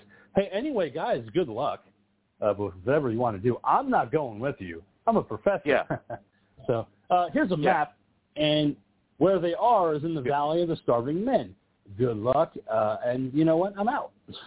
So they decide that they're going to man up. They're going to get a posse together. Hunt has to tell O'Dwyer, listen, your wife's gone. We're going to figure it out. He's like, no way you're going without me, Sheriff. Like, you got a broken leg, dude. Like, you're a liability. We don't want you coming. He said, well, that dude, my wife's gone missing. I got to come with you. So, of course. And so the whining begins. Just to dial back a little bit, you know what I mean? I mean, we're kind of like rolling through certain things here. So, like the professor character, right? Here, to me, would be an interesting character to bring in and keep in the movie. Yeah, yep, you know, absolutely. like, why are you bringing in Yeah. Don McLaren, who he's Crow Daddy from Dr. Sleep, you know, like the cool girl has the biggest crush on that character because he's he's just cool. And the guy has a cool look and a cool demeanor about him. Yes, like I absolutely. get it. I get why she would be like, yeah, he's hot. You know, I'm like, God damn, I need fucking long hair and fucking look like a native and shit, but, you know, whatever, I can get one on just close your eyes, baby, and we can pretend. But, like, you know, like, I can see it now. Why you don't bring this character in and keep him as, you know, and listen, is it the stereotype of a Western, the Native American guide character? Yes, it is. But it's a fun fucking character. Chavez from Young Guns was a fucking fun character, you know? Oh, yeah. Like, this guy should have stayed. He was the one that gave us all the information on these troglodytes. He should have been a part of this expedition, and I don't know. For whatever reason, they're just like, here he is, bye. You know, see you guys. Like, fuck you guys. I'm not dying at the hands of these fucking savages. Have fun. This is where they, you know, they break trope, and they're like, no, fuck no. And he's like, what? You got to think about going against your own kind? He goes, nah, this is not my own kind. This is way fucking worse. Good luck, motherfuckers. I'm not that fucking stupid. Then give us a comedic line or something along the lines of that, you know, where it's like, fuck you guys, I don't want to die. You know, like something to go with that, you know? Yeah. No, I get that point, But it's clearly he's not going. He knows that, you know, how dangerous they are. So he's like, fuck you guys. I'm just going to go home and comb my hair and just say, listen, have a good time. So they call me the fucking home and reading the book. A reason. I'm smart, motherfuckers. Someone like the kid from Creepshow 2. He's like, check out my hair. I'm going to comb it. Yeah, all the girls want my hair. You know. So Chicory insists that he goes along. Hunt agrees. So the men prepare to go out, loading up their weapons. Hunt consoles his wife and says, hey, listen, it's going to be okay. I'm going to get her back. We're going to go out. And she's like, you better come home. And he's like, yeah, I promise. Wink, wink. Probably not, but we'll see. Chicory goes and visits his wife in the cemetery, telling her about the mission that he's upon. And, of course, there's Bruder, who's just like, oh, y'all, I killed a lot of men in the Indian War, so I'll be with you, and I'll probably save you. And it's like I don't want to hate this guy because he's so charismatic. At the same time, it's like, just shut up for a minute. Just take a minute and not talk. You know, but I get why he's doing it. You know, he's smart, and he is there for a purpose. He served in the Indian War, and he killed a whole lot of them, as we find out towards the end of the movie. But as all of the we find out why. But again, when we're looking at the time frame, you know, we do understand that there would be people that would have bad blood towards those people. We know enough about history to know that this kind of shit went down. I have to say, just like you said, like it's a character that, whatever, you don't want to like, but yeah, you kind of do. I have to say, brilliant performance by Matthew Fox. I didn't even realize that was him until later in the film. And I was like, holy fucking shit. That's Matt. Like, I knew he was in the movie. I remember seeing his name somewhere and, like, waiting for him to pop up. And, like, I kept looking at that character and saying, like, for some reason I think I know this guy, but I couldn't figure out from where. And then it, like, suddenly dawned on me that was actually him. And I was like, wow, you know what? Great job fucking, like, completely falling into the role. Jack from Lost, and he's so good as Brooder in this movie. So the journey to the Valley of the Starving Men begins. At night, Brooder sets up a line of bells around the camp, and Chicory's like, what the fuck is he doing that for, fucking idiot? And he's like, I'm not an idiot. I'm doing it for a reason. In case anybody decides to come into the camp, we'll kill them right away. And then we see O'Dwyer, Hunt, and Chicory eat dinner together, and Brooder's like, yeah, fuck you guys. I'm going to sit apart from you. I'm so badass, I don't need to be around you. Like, and of course Chicory's like, well, listen, we're all married men, And he's like, you're a widow, by the way. And he's like, yeah, well, you've never been married. He's like, yeah, because I'm fucking smart. And I was like, yeah, Brooder. Yeah, Brooder. He's fucking telling. Smart man don't get married. And I was like, all right, agreed. And he's like, yeah, what woman would want you? And he's like, I've had plenty of pussy, thank you, Chicory. Why don't you go back and eat your food? He's had relations. He's had relations with many of the women in the town. But again, though, here we have the thing, though, of, Arthur being the Christian, because before everyone eats, he makes everyone stop and pray, and, say grace before they have their meal, even though they're in the middle of nowhere and all that kind of shit. It's like, man, fuck you. I'm like doing this. I'm sitting there trying to help you with your fucking limp ass through the fucking wilderness, and you're gonna sit there and I'm fucking starving. Let me eat my fucking food. Shut the fuck up. You want to pray? You go ahead and pray, but don't sit there and stop me from eating. Oh, yeah, Brooder has no intention of praying. He's like, I'm just going to eat my shit. I've seen enough shit. Spoken like a true fucking heathen, you know what I mean? Remember, this country was founded upon Catholic and Christian principles, man. And Brooder, I think, the only reason why I think Brooder is the way he is in that regard, besides being impatient, besides being vain, he's also seen the kind of atrocities that tend to change a person's belief onto whether or not God even exists. As we find out, he has killed, women. He has killed children. 116 people. To him, death is just simply death. And in his mind, if there is a God, why wouldn't he stop that kind of stuff from happening? Right. Why wouldn't God stop his mom and his sister from being murdered, and so forth and so forth. So there's a reason. There's a direct reason why the character is the way he is there. But everything else falls in line with the principles of the time frame. Yeah, but he's a seasoned war veteran that's actually seen shit. He was part of the Indian War. He's seen shit. So that's why he's so kind of jaded about the whole thing. And then, on that night, two men approach the camp, and they want to come in. And, of course, Hunt saying, you know what, light up some matches so we can see your face, toss down your weapons and come toward us. But Brooder immediately just shoots them, kills both of the strangers. And Brooder insists to the men that they were scouts from a raid party. And so, of course, Hunt's like, why the fuck did you do that? This isn't the way to do it. And Brooder's like, this is the way I do it. So Brooder immediately tells them they have to pack up quickly and move to another spot, because if they don't move, the raid party's going to come and they're going to take all their stuff. But, of course, what happens, they go to the next spot and they're ambushed. O'Dwyer manages to save Brooder from being killed by one of the raiders, but their horses are all stolen, except for Brooder's horse, who tried to fight back against the raiders and is mortally wounded. And I love Brooder. He's like, I know what I need to do. Takes his gun. Thank you for your service. And just takes out his horse. I mean, that's the only thing that you can do, is to put it out of its misery. So O'Dwyer suggests that they need to take everything with them and just bury the rest. So just take what you need, bury the rest.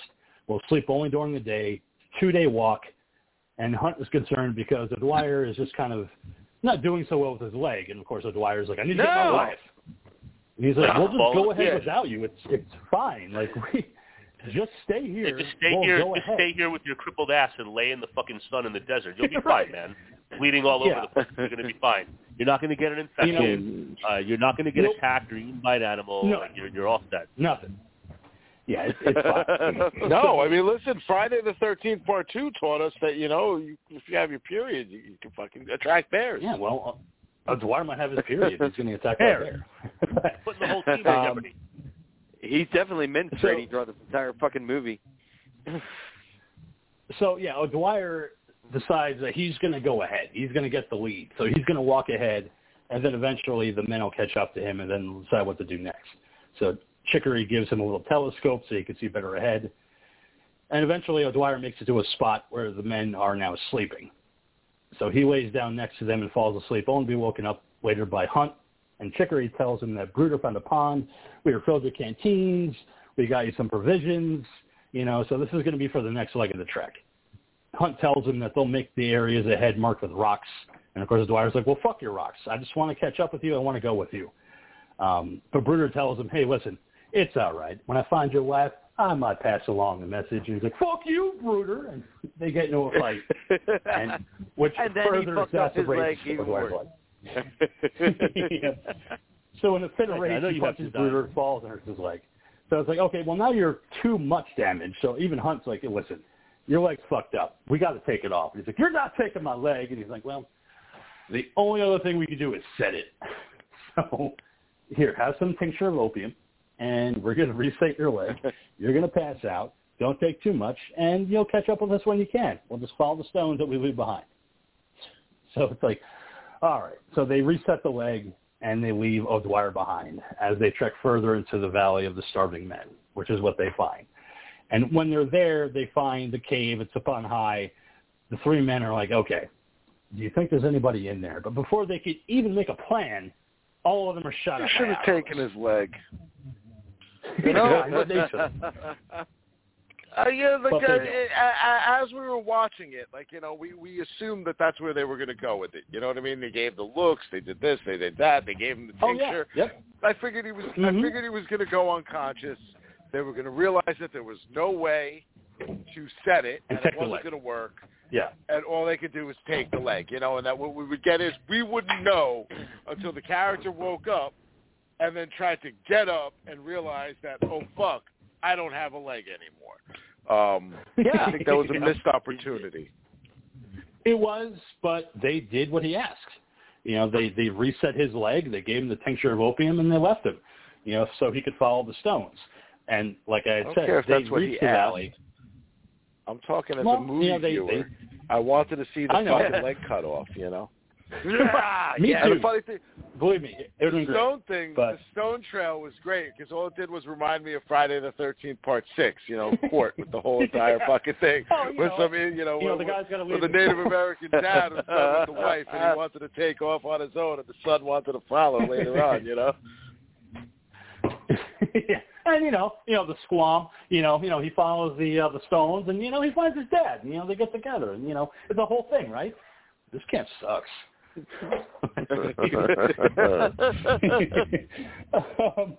So once they reach that cave and they try to figure out what's in it, they're shot out by arrows. Hunt is shot in the arm by an arrow.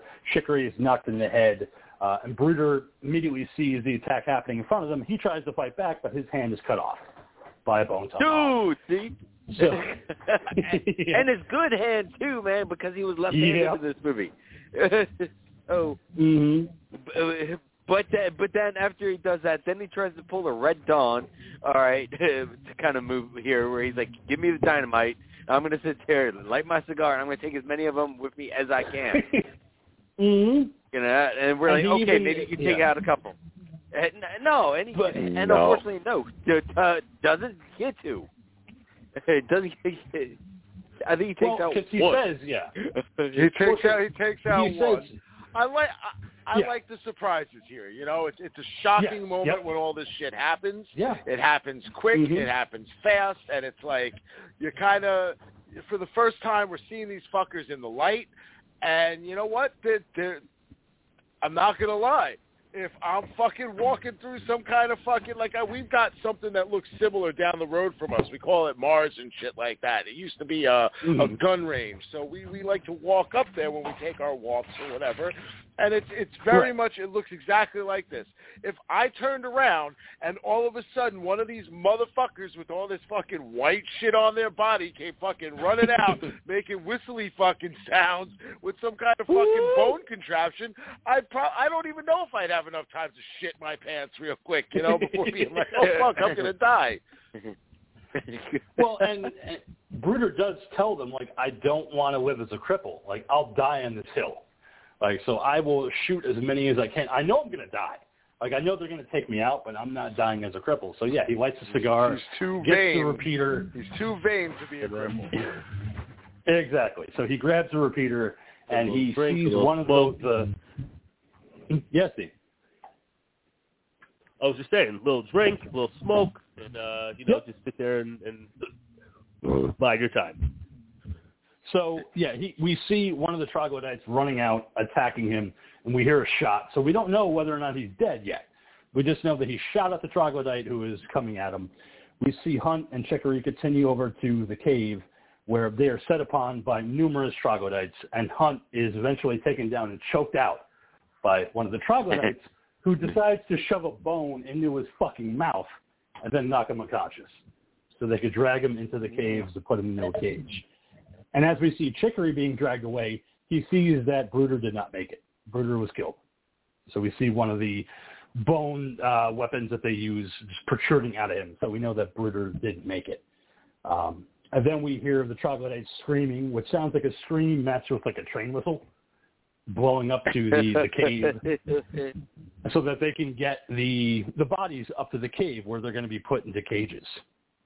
And that's where they see Samantha for the first time since we saw her at the jail cell. She's been put into one of these cells, and she tells Hunt that she's okay. Nick's not very well, and also, hey, Purpose was eaten, so he's not with us anymore. He got killed. Ate that mother. So, but also, okay, yeah, go ahead.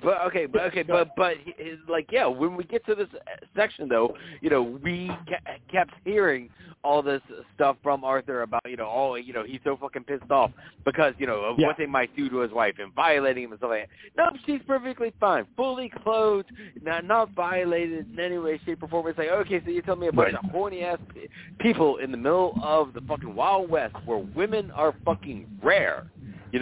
Right. They're not going to fucking take advantage of that. And they never go into it. They never go into whether she was violated. Well, you have to assume that she would be, but they never say anything. She never says anything. There's no dropped line they took me, they violated me. No, and she's still wearing her clothes, which I would assume if she had been violated, they would have been all torn, but they do avoid it. They do avoid it completely, and she seems to shy away from any conversation as far as anything going on. Now we also know, she tells us that there's 2 pregnant women with fucking that are blind. So and their arms are we don't know. Yes, which is what we see later, but at the early part of it, she just says there's 2 pregnant ones and they're blind. So, I'm just assuming that they're, blind and wandering around the fucking place or whatever. But, nah, what we find fucking later is fucking real nasty shit. We thought that they could have... It's one of those where you don't know if the right thing to do in that situation would have been to put them out of their fucking misery. But, that's a debate for an entire fucking... We have enough problems with that kind of shit in this country. But... it's weird how they do avoid it and they don't. You know what I mean? In my mind, I feel like she wasn't, but it would make sense that she would have been, like the monkey said. Oh, absolutely, she would have been. They're savages. They see a woman. She has a vagina, so of course they're going to want to attack her that way. But they don't play it that way. So we don't really know what she suffered through, but we don't really have enough time to kind of figure that out because as soon as Chicory and Hunt are put into their cage, the savages take Nick from his holding cell and drag him out. So, of course, Hunt's like, it's going to be all right. It's going to be all right. The cavalry's on their way. They're right behind us. These savages aren't going to do anything to you. I promise you. And Nick's like, yeah, meanwhile, I'm they're fucking stripping screwed, them there. Dude. Like, I'm screwed, dude. Like, just send my belongings back to my brothers. They'll know what to do with it. I am fucked, dude. And he's like, no. You're fine. You're fine. We're going to take it out of this. And the troglodytes immediately scalp him and then feed his scalp into his face, just shoving it into his mouth before they take him away. And then we get to see a Terrifier moment where he's immediately hung up by his ankles and chopped right down the middle like a fucking wishbone. Hold on. Maybe in Terrifier we saw a Bone Tomahawk moment, because Bone Tomahawk came first. Yes. I mean, I say Terrifier for the fans at home, so Terrifier. Bone Tomahawk came first. So, yeah. So it could be that they ripped off Bone Tomahawk. But either way, we get to see this poor guy get chopped right in the dick until he's split down the middle and they can rip him apart like a wishbone. And then they just eat him. So, of course, actually, and they're laughing. Okay, so wait, All Hallows Eve came out in 2013, which is what introduced the character, though, of Art the Clown. So, but they did not have that killing in that movie. They did not have it, but it would follow the following year after this movie. So maybe they had the idea to do it, but they just couldn't pull it off. Who knows? Well, you know what? We're talking about Bone Tomahawk doing it. So, yeah, the wishbone kill, with Nick being killed. That's for greater men to decide. Yeah. And we'll let that up for debate on the Talking Terror pages. But he's later consumed. We see one of the troglodytes eating his leg and just tossing it down. Just walking around like it's a fucking turkey leg at a Ren fair. Yep. So Chicory asks Hunt, like, are you serious about the cavalry? Like, they're really behind us? He's like, no, man. Like, I lied. Like, of course. Like, if I was in that situation, I would want somebody to tell me that, whether or not I was going to die. And he's like, but you lied, Sheriff. He's like, yeah, I know. Like, but still. I was trying to comfort the guy before he died. And we have Samantha asking about her husband. Nick knew what was happening because they watched this happen with Purvis. So, you know what I mean? They know full well what they're in for. Oh, yeah. And we have Samantha asking about her husband, and they're like, well, he came with us. He's down and out, but he's coming. We left. So, and she's like, what the fuck are you guys even doing? Like, you guys are just such assholes. Like, you guys are just such men. Of course he would do this. Like, he's injured. He has a broken leg. What the fuck are you even having him come here for? And they're like, well, we didn't really have time to think. We just kind of acted. She's like, of course he just acted. You're all a bunch of idiots. That's what's wrong with living in the West. It's all the damn idiots. Yep. She's like, dressing them down. And they're like, but we didn't know. She's like, yeah, of course you didn't know. And so they talk about Dwyer and how he's been put on the shelf because of the stones, and they ask how many of the troglodytes there are. Samantha estimates that there's about 12, but now down to 9 because some of the posse was killed by Hunt and his crew. So, all right, we have 9 that we have to deal with. We have 9 to take out. We could do it. We just have to figure out a plan. And they realize that they still have the flask of opium tincture. So they're going to try to poison as many as they can. They have 2 fingers worth. We're going to go ahead and we're going to do it. We're just going to try to poison them. Meanwhile, Dwyer wakes up, and he follows a trail by the stones, and nearly passes out from walking because of his leg, but he hears the sounds of the troglodytes, that weird whistle train sound. And he tries to fall to the ground, crawl on his hands and knees to find a resting place because he needs to rest. So he puts the hat over his head, sleep. But now, okay. as he crawls around on the ground, now his cross has come out. Okay. Yeah. And he has had some moments of looking up to the sky, going, God, this is what I was talking about. This is what I need help with against these godless heathens. So yes, the cross did come out, and I was like, okay, of course we have that imagery to go from. So Hunt, meanwhile, on the cage, he's pretending to drink from the flask, and Chicory's like, I just need a taste. Come on, don't share it all. And the troglodytes are like, what's in that flask? And they take it from him. 2 of them take really deep drinks from that flask. There's not enough for the third one. So Samantha basically tells them, one's going to be unconscious, one's going to die, and the other's not going to be affected. But you guys fucked up because there's probably more coming, and you're going to leave Dwyer with 7 to take out on his own with a busted leg. Thanks, guys. Really sweet of you. to do that. So it's great. And then we cut back to Dwyer waking up with the troglodytes entering where he's sleeping. And he hears them coming, hides the best that he can, and then he kills them both with his gun. And the one troglodyte is like fucking Michael Myers, taking fucking multiple shots. Just like, yep, that's it. Come on. You got more? He's like, yeah, I just got to reload for a second. I just got to reload. And he kills the final troglodyte. Give me a second. Reloading. Reloading. Reload. And he finally shoots the troglodyte, falls down dead, and he discovers this wound in the troglodyte's neck. And he decides that he's just going to do a little bit of operation and take out whatever's in this troglodyte's throat, which happens to be this bone whistle. So this is how they communicate. So that's what's thrown into their throats. That's how they communicate. And O'Dwyer's going to use it to his advantage. But, of course, there's a lot of blood in it, so he's got to clear that out. A little bit of blood. A little bit of guts going on here. But yeah, but that's the other thing is that all these whistles are done. All these whistles are done by all of the troglodytes having these trachs in their throat, Yep. And these whistles are put in there. Yeah, they all have it. They all have these wounds that we later see. But he manages to clear the blood out, and he blows the whistle, and the troglodyte is like, huh, what? Anybody call me? Bam! Kills him. Damn it! I should have known better. It shouldn't have come out. I was reading a magazine, and now I'm dead. So now Dwyer knows that he could use it to his advantage. Meanwhile, back in the cave, the chief of the savages approaches, realizing what's happened, that his people have been poisoned.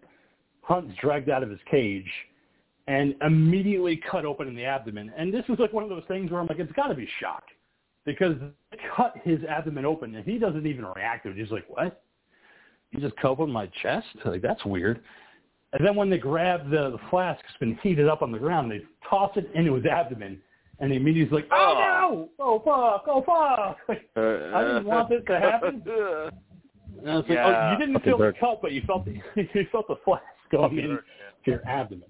And Hunt is immediately shot in the arm by the troglodyte who's using the repeater on him and runs out of bullets. So Chicory's like, oh, he doesn't know how to reload. We're fine.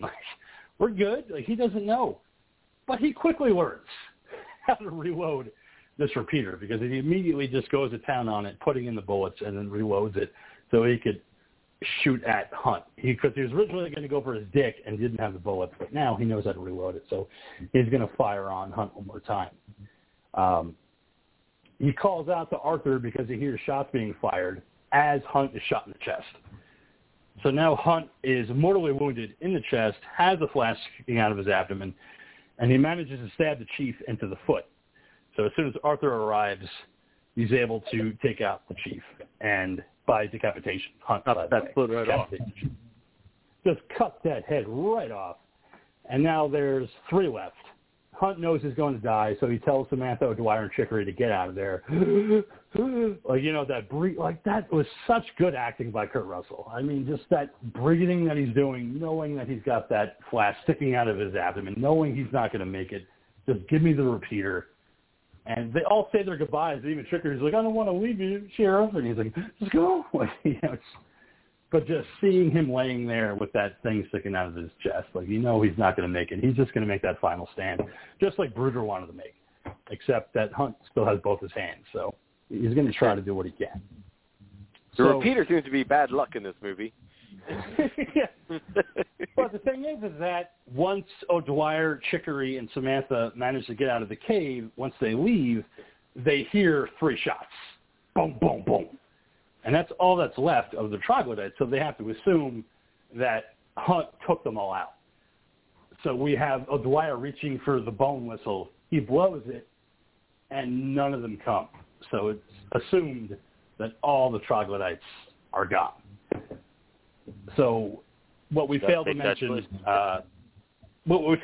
is that as they're exiting the cave, like the Ghoul and I were talking about, we do see 2 women that are troglodytes pregnant with their eyes removed and their limbs also removed.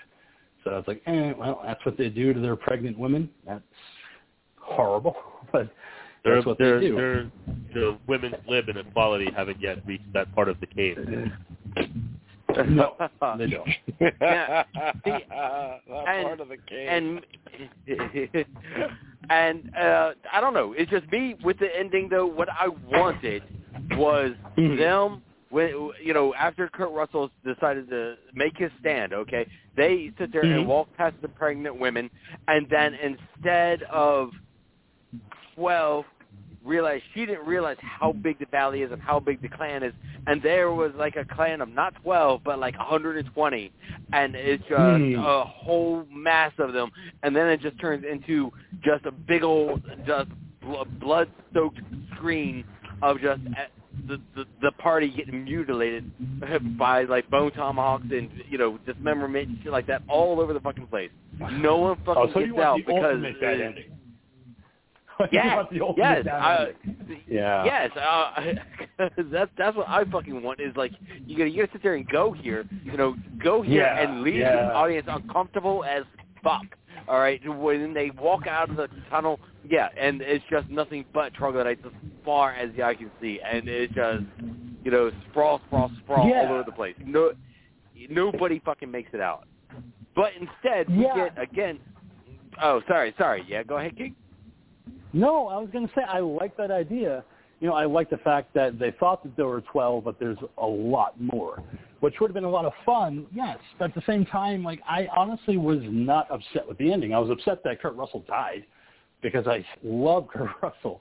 I don't ever want to see him get hurt. I want to see him make it to the end of the movie. But you know what? He dies in so many movies, and he dies. And when he does die, he dies well. Like the end of Poseidon. Like I get choked up just fucking thinking about watching his ass drown. Look at Hateful Eight. Same fucking year. Yes. 2 months later, he's gonna die in another fucking western. You know what I mean? Like Kurt Russell just fucking dies in things, and it's like, God damn, man, I don't want to watch this movie anymore. I know. Yeah. Hateful Eight is a great example, too, because I didn't want to see him die in that movie. He was such a bad villain that was so good. But at the same time, you want to see him get taken out. So, to see him get taken out with that flash kind of disaster. I just hated it. I was like, I want my Jack Burton back. The guy's going to live to see another day. not Sheriff Hunt. But, that would have been a great ending. But at the same time, I think you need to have that kind of happy ending where it's like, you know what, we are going to see Chicory and O'Dwyer and his wife live to see another day so they can tell the people about the fact that there's a bunch of troglodytes out there. We don't know if we killed them all. We just know that we killed this small clan, but we got to be prepared. We don't know if there's going to be another one coming. But then I was like, oh, no, Kurt Russell's wife's going to be so upset. When they come home, I'm like, yeah, he didn't make it. No. But then again, at the end, though, you also have this crap though about the Christians one, and then as they're walking away, what do? They fucking desecrate the fucking burial ground again. As they're leaving. See right there, as they walk across the burial ground again, that's where the camera needs to pan away, and then you see a shot at distance of like, I don't know, a dozen or more of the troglodytes, like encroaching towards them, knowing like, oh, these fuckers think they're safe. And look, they got away with this, and yet they still couldn't fucking figure out to walk around the damn burial ground. Yeah, or that, and then you get the post-credit sequence of Kurt Russell emerging from the cave being like, I ain't dead yet. Yeah, he's not dead yet. I thought you were going to go like a walker, you know what I mean? Kurt Russell emerges from the cave. He's fucking smearing white paste on himself as he's going to become a troglodyte. Like my brother Stuntman Mike can remember this. Something cool like that. Just to have him just have that one last moment. But and of course he doesn't because he passes. But that was Bone Tomahawk. Like I said, I liked it. I know the Dean liked it. It's one of those weird westerns where it's like, I'm okay with this. It was 2 hours, but it didn't feel like 2 hours to me. Like, it actually moved pretty quickly. Like, I remember watching it on Monday, and I'm like, that's it? It's over? I was like, wow, that was 2 hours. I was like, I enjoyed it, for what it was. But next week, it is the Ghouls pick. What are we talking about next week, Ghoul? Well, you're going to have to just fucking just chat it up amongst you guys for a couple of minutes here as I try to figure something out. I had an idea, but now it's not going to work. Oh, well, that's okay, because we do have a little bit of time, So, yeah. So all I know is that, Kurt Russell, anything that he's in, I'll watch. I loved him as Elvis and Elvis back in the day, and, of course, Big Trouble in Little China. 3,000 Miles of Graceland. Oh, so good, in that one, too. It's just there's something so fucking cool about Kurt Russell. Like, one of my favorite actors of all time. I know I talk about Tom Atkins a lot, Bruce Campbell and Ray Wise, but Kurt Russell's right up there. Like, he's just the fucking king of cool. Like, I can't get enough of him. I've never, Yeah. Plus fucking Tango and Cash. The ultimate, yeah. One of the best.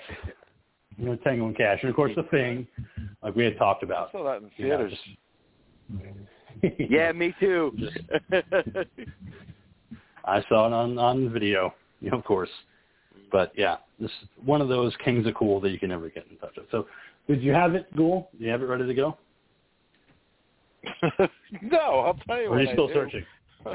I'll still searching. He's playing with it, man. Don't break his groove. I thought he was ready, but it's fine. But no, it's anything that Kurt Russell does, I'll watch. I'm still hoping that one day John Carpenter's going to say, you know what, I want to come back. I want to direct a movie. I'm going to do Big Trouble in Little China 2, Old Man Jack. Let's do it. Because Kurt Russell, he still could do it. I think he can. I think he could still play that character. But they've done it. They did Old Man Jack, though. They did it as a comic book. John Carpenter was talking about a movie. Not a comic book. I'm talking about a live-action movie. Yeah, let's take that comic book. Let's make it into a movie because I know that he could still do it. Like, I think he's still capable of being that character, older especially. Don't do the comic book though. The comic book was bloody horrible. Oh man, it was so bloody bad. I didn't say I liked it. I didn't say I liked it. I just said that I would like to see. But either way, yeah. John Carpenter will be doing the soundtrack either way. He will produce it. He will do the soundtrack. He'll be there during the shoot. Just pass on the reins for somebody to direct it. And I kind of would love to see it. Because, I think that it's still there. I think Kurt Russell's still there. You know what? I'm just going to have to go with something that's new. I can say it's courtesy of the king, so hopefully Monkey and Dean can figure out a way to watch it. We're going to go with X, okay? X. And this is going to give you a reason to watch the movie. Look, I wanted to go with Identity in honor of Ray Liotta as a horror movie with him in it. But the movie's been done already, so you know what? That threw me for a fucking loop. I guess I wasn't there for that episode, or I've just blocked everything out. That's possible, too. All right, there you have it. I don't remember X. My asshole. So, yes, we're doing X. X is the movie for next week. Hell yes. I'm so excited. I finally get to talk about this movie on the show in long form. I can't wait. So, yes, I did give the Ghoul access to my digital code when I bought the DVD and Blu-ray. So, yeah, I know Monkey's going to be okay with it. Hopefully Dean could find a copy, and rent it or whatever. But yes, Ty West X. I might have you on that, Dean, so I might be able to work with you on that. See. All right. So, Dean, thank you so much for listening to this episode of the show, and go ahead and sign yourself out. You're welcome, King. You're welcome. Can't wait to have you back here next week for X. Next week. We're talking terror. All right. Mm-hmm. Monkey, thank you so much for the episode of Bone and Tomahawk, your film pick of the week. And why don't you go ahead and sign yourself on? I'm your psychotic simian saying help control overpopulation in the West. Have your deputies spayed or neutered. Good night, everybody. Mwah. All right. Ghoul, so happy you decided to pick Ty West X. I'm going to be there for it. I can't wait to talk about it. We're going to see you back here next week, so go ahead and sign yourself off. Well, y'all, stay safe out there, but also make sure you stay scared, okay? Stay scared. That's right. As we close out this old camp of talking terror, blowing out the candles, blowing out the campfire, thank you so much for listening to our talk about Bone Tomahawk, going back down to the 1890s. Talk about some cannibals and Kurt Russell and what he's going to do to stop them. Next week, we're talking about porn, we're talking about horror, we're talking about old people and what they do once they reach that age where they can't fuck anymore. So we're going to find out where they are. As for me, I'm your old pal, the King of Horror, Andy G, saying thank you so much for listening to this episode of the show. We'll see you back here next week. Keep America strong. I like fucking. Hail Satan. Hail yourselves. We love fucking. You love fucking. We love fucking. We'll see how much we can get into next week.